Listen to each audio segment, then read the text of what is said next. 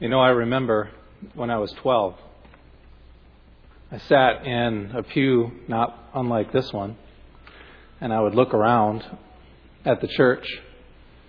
I'd look at the windows and how decorated they were. I would look up at the front of the altar. I would look at the instruments. I would feel the softness of the pew in front of me. I'd pick up the hymn book and crack it open. And I'd hear that sound and read the words. And really, I'd spend all the time looking around and wondering, what difference does it make? Have you ever wondered that as you sat there? As you sat here in these pews? As you sat in this church or somewhere else? What difference does it make as we sing these songs and we pray and we praise? Well, if you've ever wondered that question, you're not the only one. There are a lot of people that wonder that same question. Two people that wonder that question and probably came to a different conclusion than you are Richard Dawkins and Christopher Hitchens. Richard Dawkins is a professor of science at Oxford University. He's an evangelism for Darwinism. He's an atheist. He's a very well-known atheist. And he wrote books like The God Delusion. And in 2004, he wrote a book called A Devil's Chaplain. In these books, he expresses his hostility toward religion, toward Christianity in particular. And that's been evident since the earliest of his years. And he has identified, he says, atheism as the only credible intellectual option in the modern era. Dawkins says that it's rooted in philosophical rationalism. It says, if religious beliefs had any evidence going for them, we might have to accept them in spite of their concomitant unpleasantness. But there is no such evidence.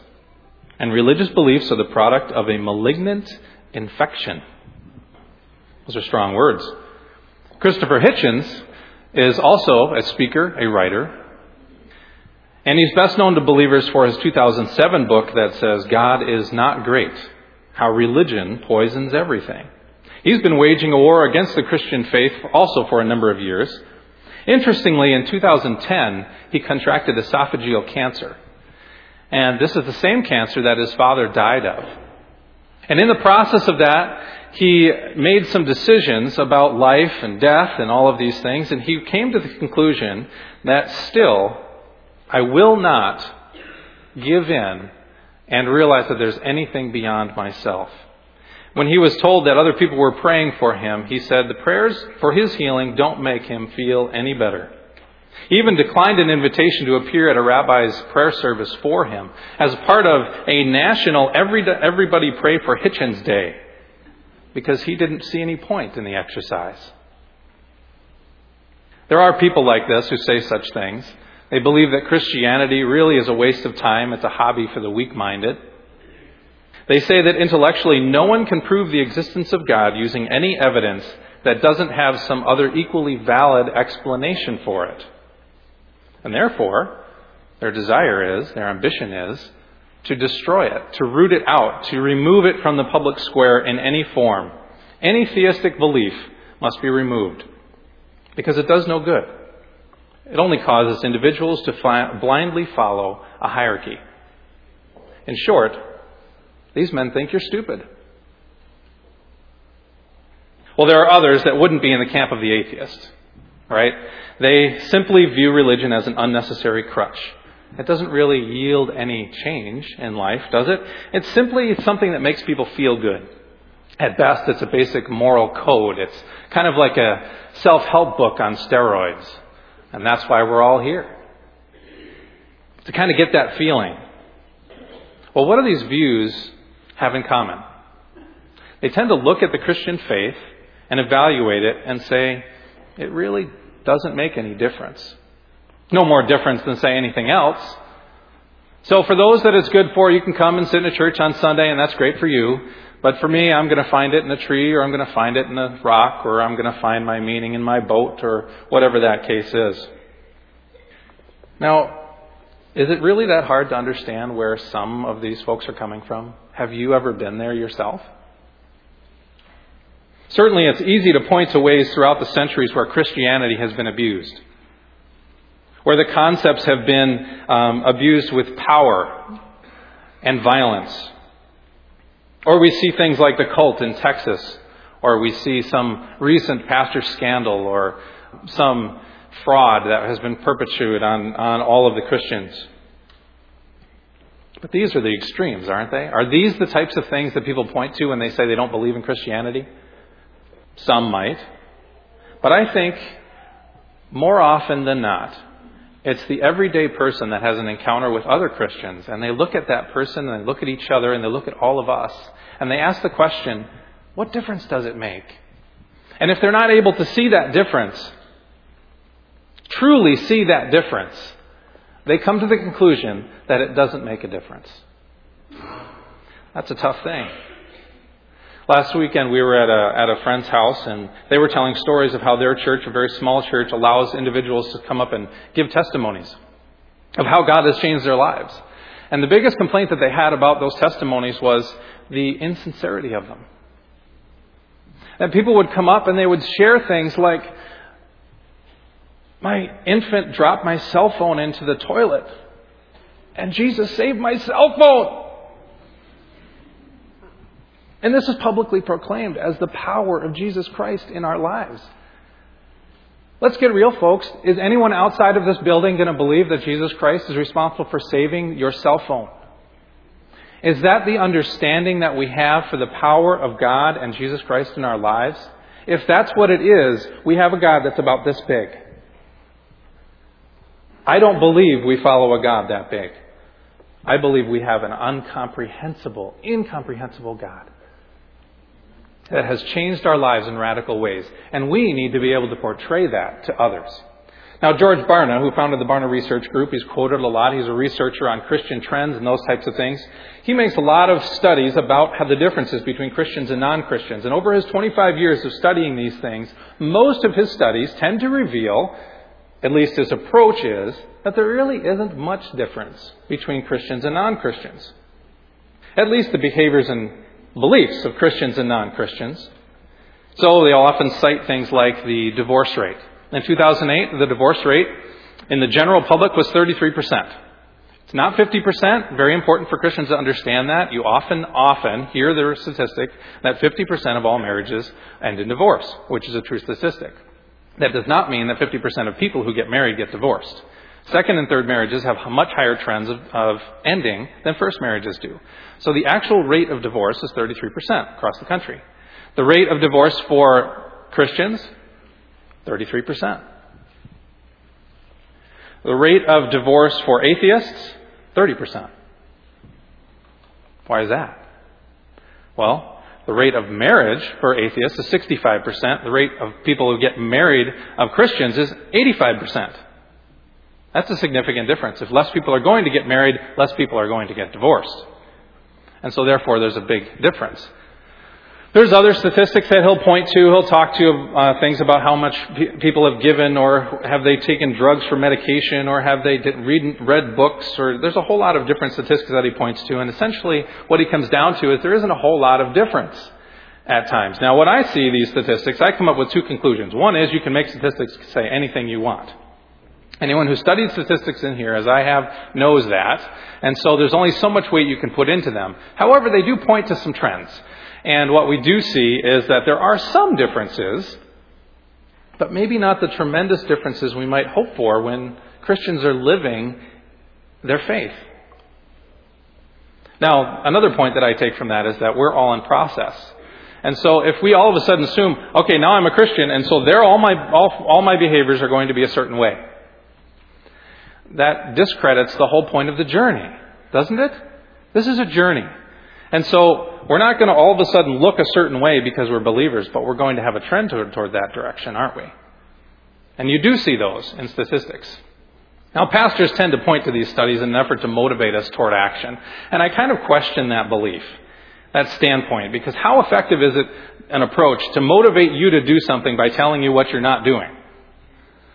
It's not a very positive approach. I would much rather look at what is it we're shooting for and approach that as opposed to look at what we're not doing and say, how bad are we? So my hope this morning is to show some compelling evidence, talk about some stories of change, some transformation that I see, and then look at some of the characteristics that might help us as we seek to live lives of transformation. Because here's the point. If Jesus doesn't make a difference, what are we all doing here? Well, I've seen that He has, and it's one of the blessings of preparing these messages is you get to see and hear a lot of those things. And I know that there are some stories of people in this room that have seen dramatic change. And so I know that there are people that have experienced that. Now, Peter Kapsner was kind enough to join our staff and elders about a month ago, and he assisted us in walking through some discussions. And in the course of that, he mentioned some scriptures that discuss the word life in Scripture. He talked about things like John 3:16, which of course appeals to the belief in Jesus leading us to everlasting life. Well, as I began to dig into that and others a little bit more, I got intrigued by John 10, which is where we're going to spend our time this morning. And you can turn with me to John 10, and we're going to read 1 through 15. And in that passage, Jesus answers the question, why did Jesus come to earth in the first place? What does He want for us? So John 10, 1 through 15, reads as follows. Now, I'll be reading from the New American Standard. You will probably be reading from the NIV in the Pew Bible, or your own. But here's what it says. Truly, truly, I say to you, he who does not enter by the door into the fold of the sheep, but climbs up some other way, he's a thief and a robber. He who enters by the door is the shepherd of the sheep. To him the doorkeeper opens, and the sheep hear his voice. And he calls his own sheep by name and leads them out. And when he puts forth all his own, he goes ahead of them, and the sheep follow him, because they know his voice. A stranger they simply will not follow, but will flee from him, because they do not know the voice of the strangers. This figure of speech Jesus spoke to them, but they did not understand that those things were which He had been saying to them. So Jesus said to them again, Truly, truly, I say to you, I am the door of the sheep. All who come before me are thieves and robbers, but the sheep did not hear them. I am the door. If anyone enters through me, he will be saved, and will go in and out and find pasture. The thief comes only to steal and kill and destroy. I came that they might have life, and have it abundantly. I am the good shepherd. The good shepherd lays down his life for the sheep. He who is a hired hand and not a shepherd, who is not the owner of the sheep, sees the wolf coming and leaves the sheep and flees, and the wolf snatches them and scatters them. He flees because he is a hired hand and not concerned about the sheep. I am the good shepherd, and I know my own, and my own know me. Even as the Father knows me, and I know the Father, I lay down my life for the sheep. Now, I love this passage. It's fairly straightforward, but it does take a little bit of exploration. First of all, a lot of your Bibles may say it's a parable, the parable of the sheep, or the parable of the good shepherd. And when you look at it, it's really, a parable is a symbolic story with generally one point, and then you compare that to what's called an allegory. An allegory is a little bit more complex. It uses similes and metaphors, and it has slightly more complex points, or several points within it. And so as we look at this allegory, we see some things at the beginning. John, he introduces things by saying, truly, truly, or verily, verily, I say unto you. And John doesn't introduce things like that. His style is not introduce a new topic that way, but instead to build on something he's already been speaking about. And so if you look at this passage and see that truly, truly, you have to look back at what is he building on. And so you start with chapter 9 and you look at what he was just talking about. The rulers and the Pharisees had assumed in chapter 9 that they were the spiritual guides of the people. Jesus' point of view is that these guys were falling seriously short in that area.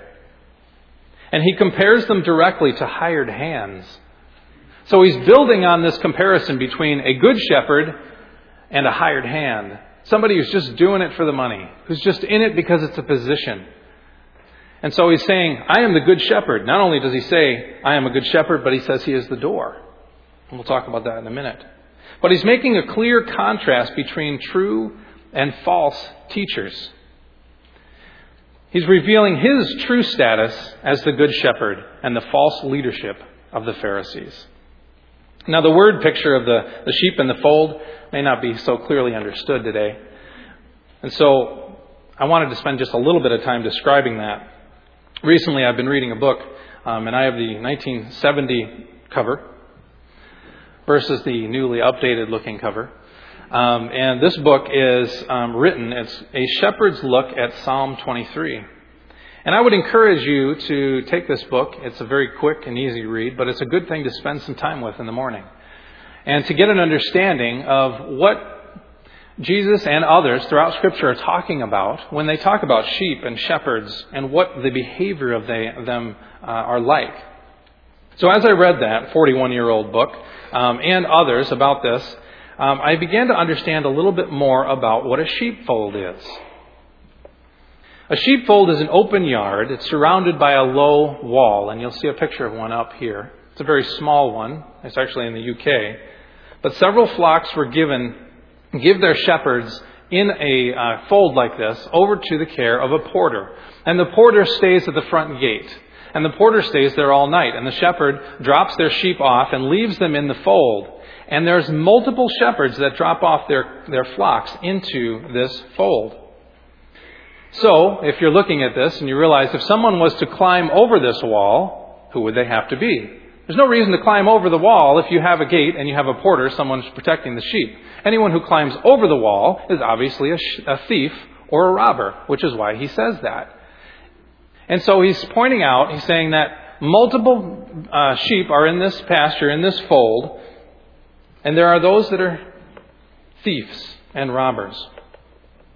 The real shepherd enters by the gate. And when he does, his voice is familiar to the sheep that are in there. One commentary wrote this, their personal experience about working with the sheep over in Israel. He says, having taught in Israel, 2 illustrations have become seared in my memory concerning Eastern shepherds and their sheep. One is that of a shepherd leading his sheep throughout the city of Jerusalem, just outside the Jaffa gate. Cars were whizzing by, and while the shepherds simply sang and whistled to their sheep, and they dutifully followed wherever the shepherd went, despite all the bustling traffic that was nearby. Certainly in tune to what the shepherd has to say. The other picture is that of an early morning with the Bedouins when the shepherds began to lead their sheep out of the sheepfold, which contained the combined flocks of 4 different shepherds. As each shepherd took his turn and began to sing and call his sheep, they dutifully separated from the larger group, the larger flock, and began to follow him into the hills for their daily feeding. I never quite got that before when I was reading this, and I started to explore that a little bit and realized that in these folds were multiple shepherds. And it's not like they had the ear tags like we've got today or some technology that's going to separate the sheep. They had their voice. And they walked into the fold, and if it was a room like this and that I began to speak, hopefully my 2 kids and my wife would stand up and say, it's time ready to go. Because they know who I am.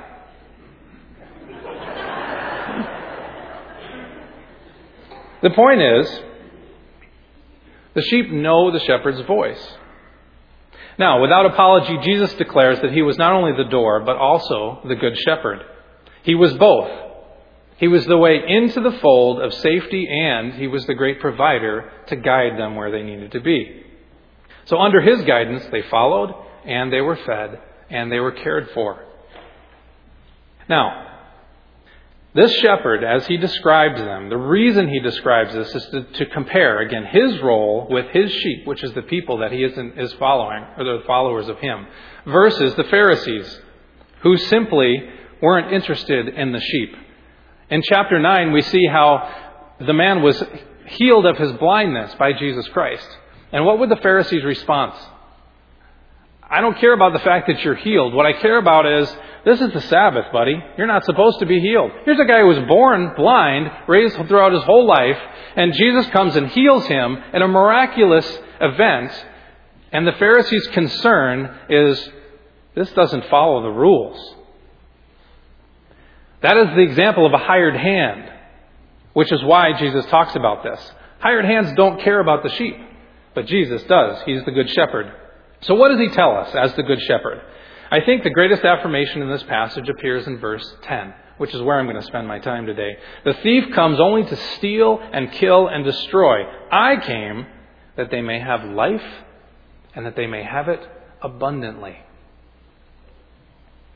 Now, Richard Dawkins and Christopher Hitchens don't believe that we have life abundantly or we have it even available to us. But Jesus says that that's what he offers. That they might have life and have it abundantly. So I started looking at these words. That they may have. The word echo is to have, to hold, to be able to experience today. That they might have life, which is the word Zoe. Same word in John 3:16. Life, eternal life. Is this simply life after we're gone? Or is this life today? Well, the word today, the word that's used for life today, life, existence, living, the way of life, ongoing living. These are all descriptions of the word Zoe. It's not simply something eventually to come. It's about talking about today. Do we have that available to us today? And then lastly, the word abundantly, or to the full, it might say in your version. The word perissos. And you'll see up here the description and how that is broken up. Perissos is translated an advantage, something exceptional, superfluous, extreme, beyond what we currently have, something more, clearly different from the ordinary, something exceptional. But if our lives are not that different, where does the disconnect happen? Is Jesus saying here that our lives are to be more filled with wealth? Are they to be easier lives? Are they to be simpler lives? Are they to be comfortable lives?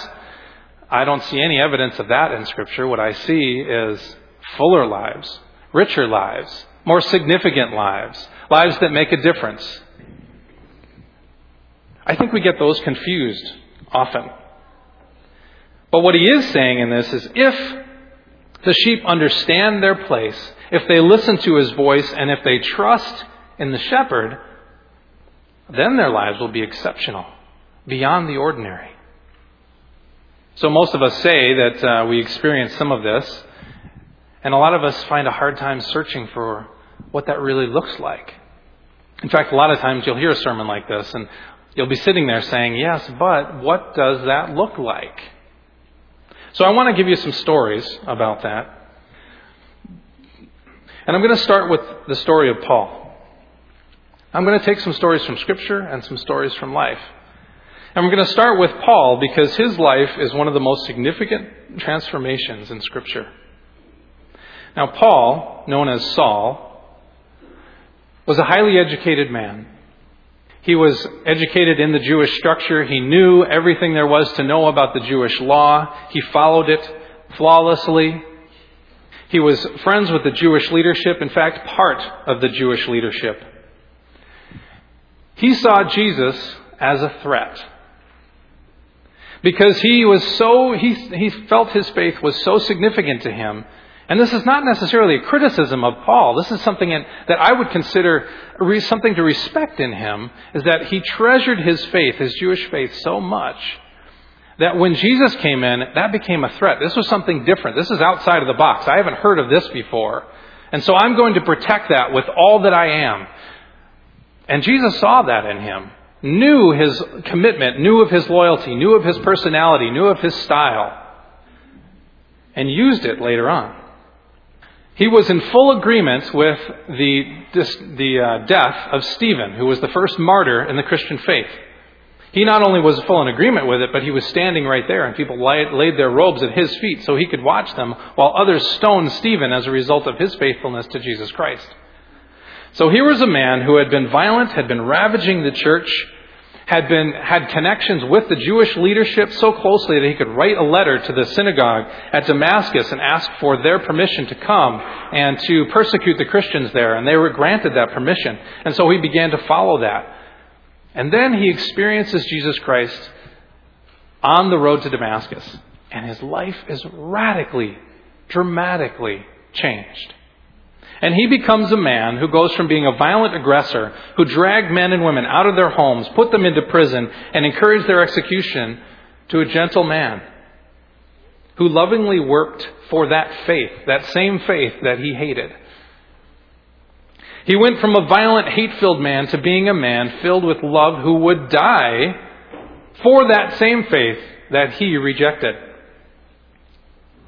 He went from someone willingly to inflict pain on other people to become a man who willingly accepted pain and persecution in his own life.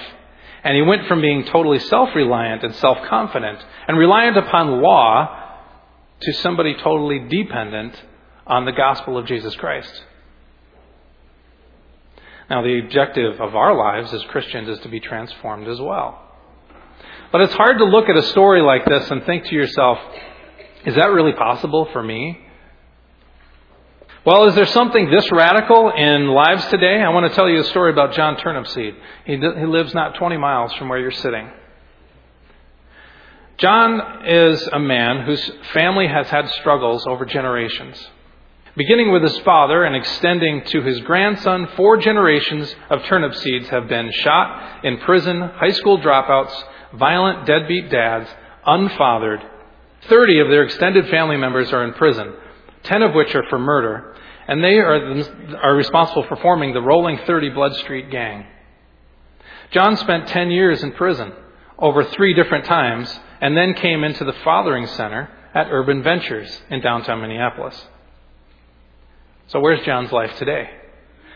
John is currently the director of Urban Ventures Center for Fathering in Minneapolis. He's the product of violence, both from the streets and from within prison, and his goal is to instill conscience back into the society and into our culture. He runs a program that touches the lives of 600 men and 200 women every year. He's been on shows like Everyday Hero, featured by TPT, locally here.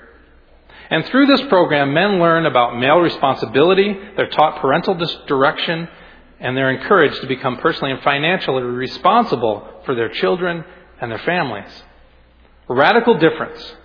So what do you attribute this change in his life? Let's listen to his own words.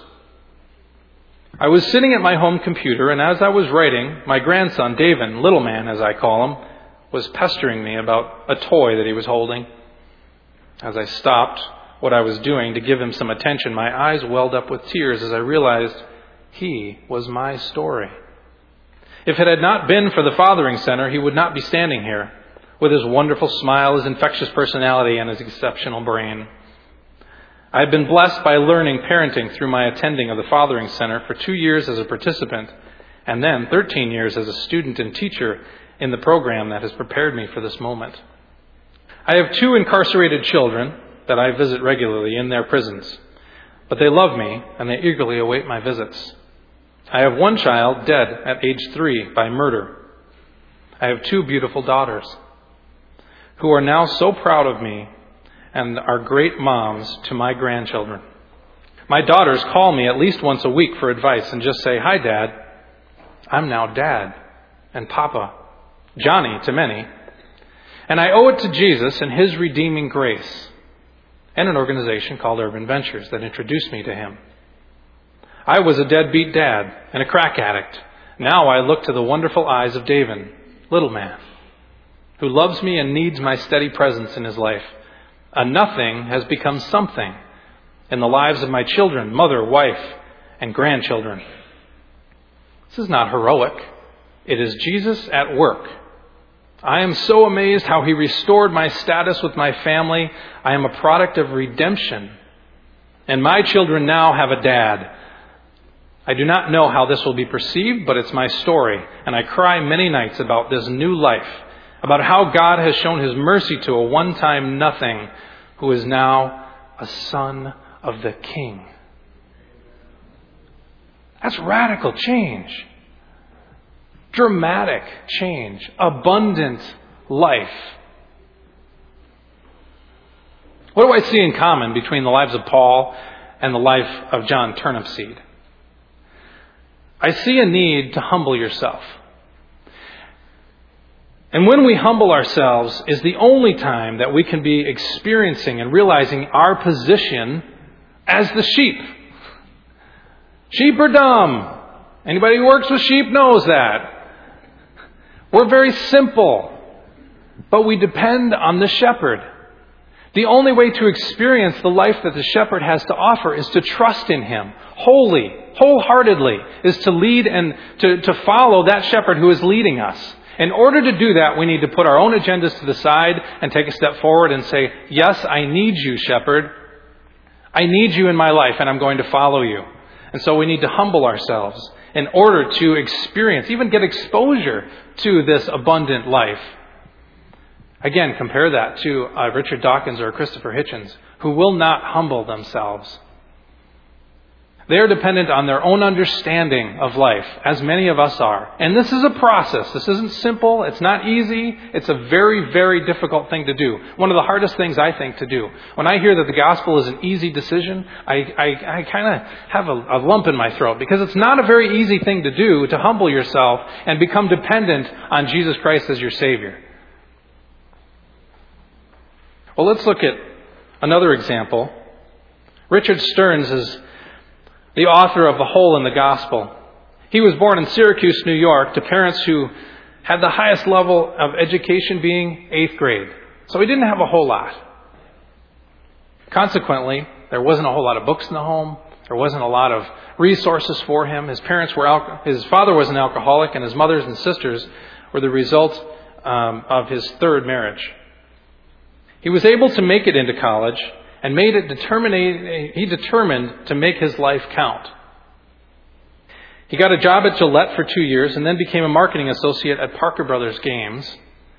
After 7 years at the company, at the age of 33, Rich became the CEO of Parker Brothers Games. And he then moved on to become the CEO of Lenox Fine China. And there he oversaw 6 divisions, 6 manufacturing facilities, 4,000 employees, and $500 million in annual sales. He even supplied the White House with their fine china. So life was great. He was married. He had 5 children. He lived in a 10-bedroom stone farmhouse, his dream house, on 5 acres of land. Drove nice cars, had money to buy nice things, and was able to provide his family in every way. Rich was a success, and his 7-figure income far exceeded that of his dreams. So one day, so far it doesn't sound like you need a transformation, does it? Any of us relate to this story? Well, he got a phone call. He got a phone call from a headhunter looking for an executive position with World Vision. They wanted a new president. And at first, Rich brushed off the idea and he said, "This isn't for me. I've made it. I've got all I want." But God didn't let him go. And continued to have event after event. When you read his book, and I encourage you to get the book and read through it, it tells this whole story about how God would not let go of him in this position. Taking the position at World Vision meant saying no to his salary, to his bonuses, to his status, to his 10-bedroom stone farmhouse and his 5 acres of land, to his cars, to his nice expensive things, to his comfortable lifestyle, not only for him but for his family. Saying yes meant saying yes to poverty, to ghettos, to famine, to disease, to death, starvation, the child sex trade, rape, genocide, and all the ugliness of the world. Well, after a prolonged battle with God, Rich said yes and went to become the president of World Vision. And since then, they've experienced extraordinary growth. He still remembers the sadness, the pain, the anxiety, and the risk, and the fear that came with accepting that position.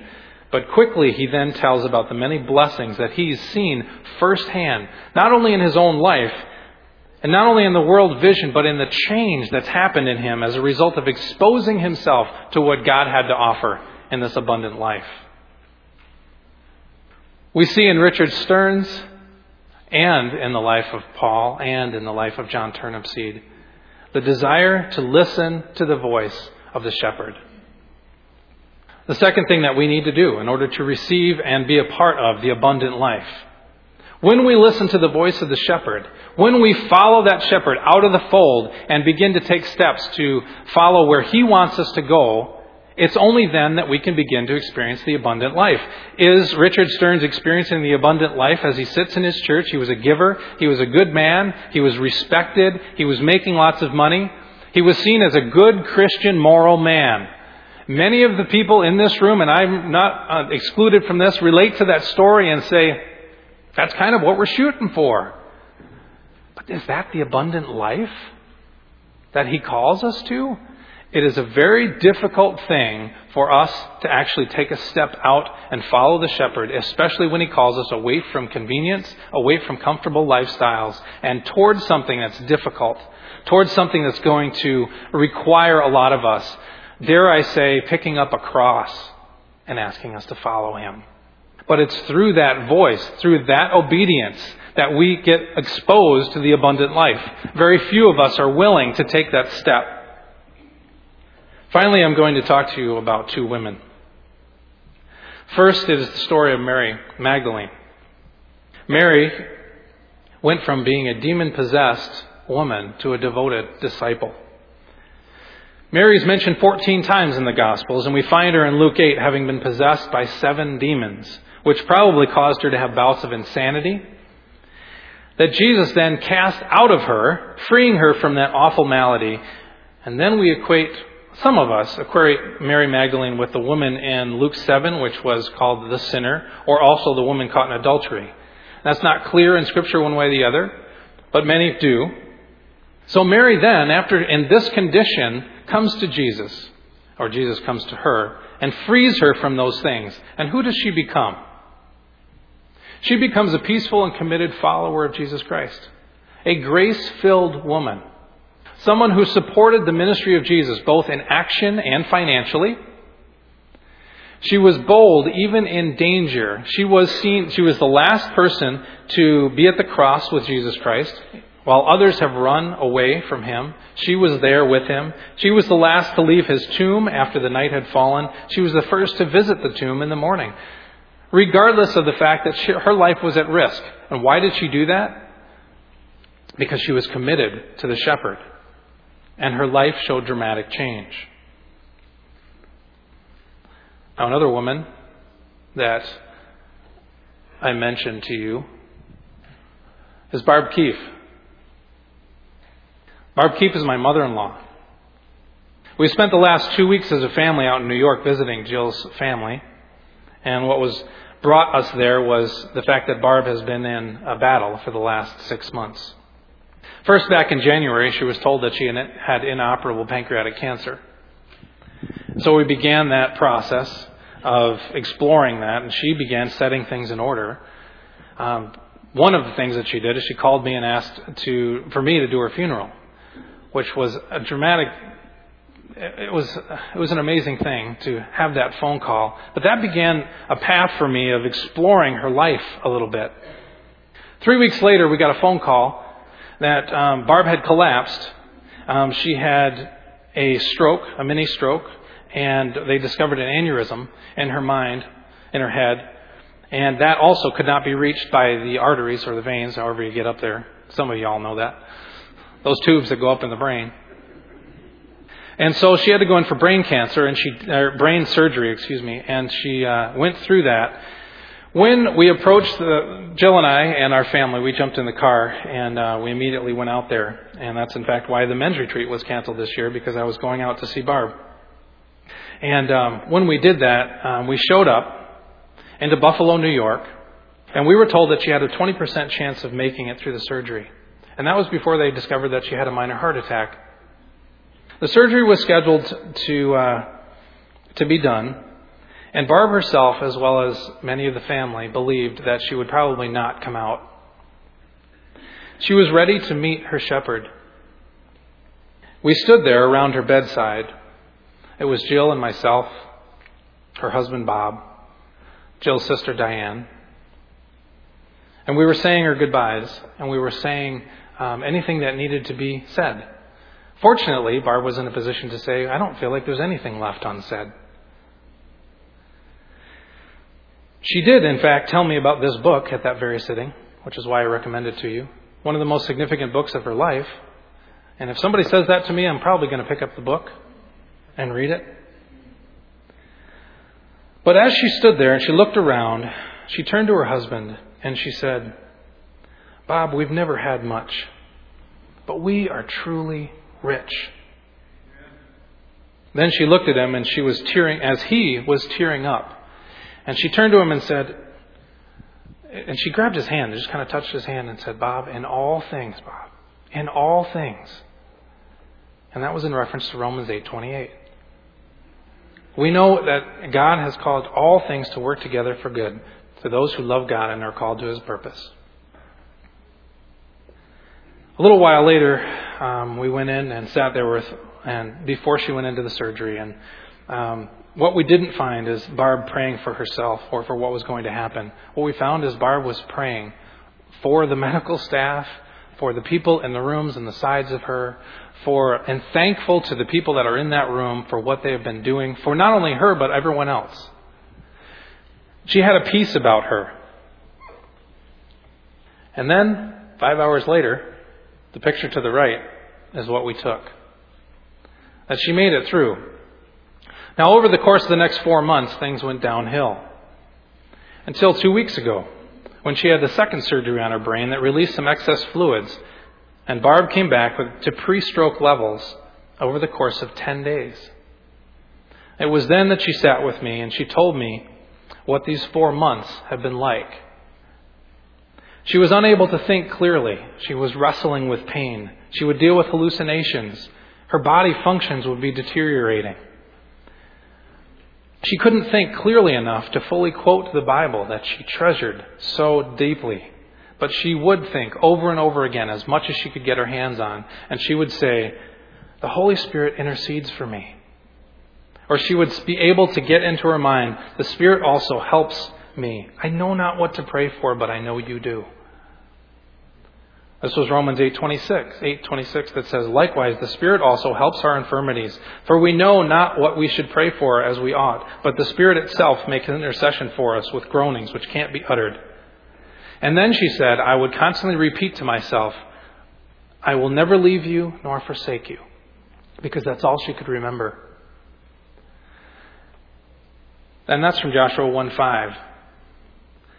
She said that it would come back to her mind was hang on no matter what. That faith is not dependent upon circumstance. That faith is about depending on the shepherd in the midst of the valley. And so the story of Barb and the story of these others that I've told you about talk to us about 3 things that we need to do to experience the abundant life. We need to be humble. We need to listen to the voice of the shepherd, and we need to trust in His guidance no matter where He takes us, whether it's in the valley or whether it's to the peak. So now let's be honest. Many of us don't want to go through some of the things that the people that I've mentioned have gone through. Well, I've got good news for you in the fact that you're not called to go through what they've gone through. But you are called to pick up your own cross and to follow the shepherd nonetheless. That may look very, very different, and it may be very difficult. But we are called to pick up our crosses and follow Him. Through my research in doing this sermon, I found one book that might be of help. There's no way in 30 to 40 minutes that I'm going to be able to tell you and describe to you what's going to happen and how to do all of this to have the abundant life. But I do encourage you to dive into things like this. This is Maximum Faith. It's by George Barna, who I talked about earlier. It just was published. In fact, July 1st is when it just became available. And so what the purpose of this book is, it explores the barriers, the steps along the way toward transformation, toward the abundant life. It talks about the barriers and it talks about the successes, and it tells it through the story of people who have experienced it. And so my encouragement to you is to get a book like this. I'm about to dive into the book and discover more about it, and I would encourage you to join me. We can explore some of the barriers. We can explore some of the secrets to the successes of how this happens. But most of all, we need to depend upon the shepherd. Now, I believe that the majority of the people that are sitting in this body right now long for the abundant life. I think you long for it, not just at the end of life afterwards, but I think that you long for it today and the here and the now. Anyone under the age of 30 doesn't even think very much about the end of life and after that point. What we're talking about is we want to see significance in our lives today. The only way that we can see that is through telling these stories, to hearing what God is doing in and through us as people, and then turning our lives over to Him. We see glimpses of it, and we love those glimpses. Remember, it's a process. When we see those little things, let's grab onto those and tell other people about them. 2 weeks ago, we heard from Dale Christensen in the midst of his job search, and the fact that, in his words, quote, he has a peace and a calmness that defies logic. He's telling the story of how God is making a difference in his life. So do you have stories of how Jesus has changed your life? If you do, share them with somebody. Talk to us about them. Share with one another how Jesus Christ has changed your life. Because through that, you will be encouraging them and you will be encouraging yourself in the stories that you have. If you don't have those stories, talk to somebody about that. Talk to one of us as staff. Talk to some of your friends. Talk to your small group. Get involved in a small group if you're not in one. And be honest about that. Because God calls you to more. He is your good shepherd. And He wants for you an abundant life. A life that is beyond the normal. It is beyond what we have today. And so we say to the Christopher Hitchens and the Richard Dawkins of the world that Jesus Christ most certainly can and does make a difference in our lives. And while it can be a challenge to intellectually wrestle with the details of Jesus' life, death, and resurrection, it's even more difficult to humble ourselves, to listen to His voice, and to follow Him. Trust in a shepherd whose voice we have come to know. May our lives be an even greater reflection of that trust and grace in our lives today. Join me in prayer, will you? Father, we are thankful, ever thankful for who You are. Not just what You do for us, but who You are and what You have chosen to extend to us through the grace and forgiveness that You offer. Lord, I pray that we would grab hold of those things, that You would show us who You are. Show us the tangible reality of who You are in our day-to-day lives. Even today, Father, help us to see You in new ways. In Jesus' name, amen.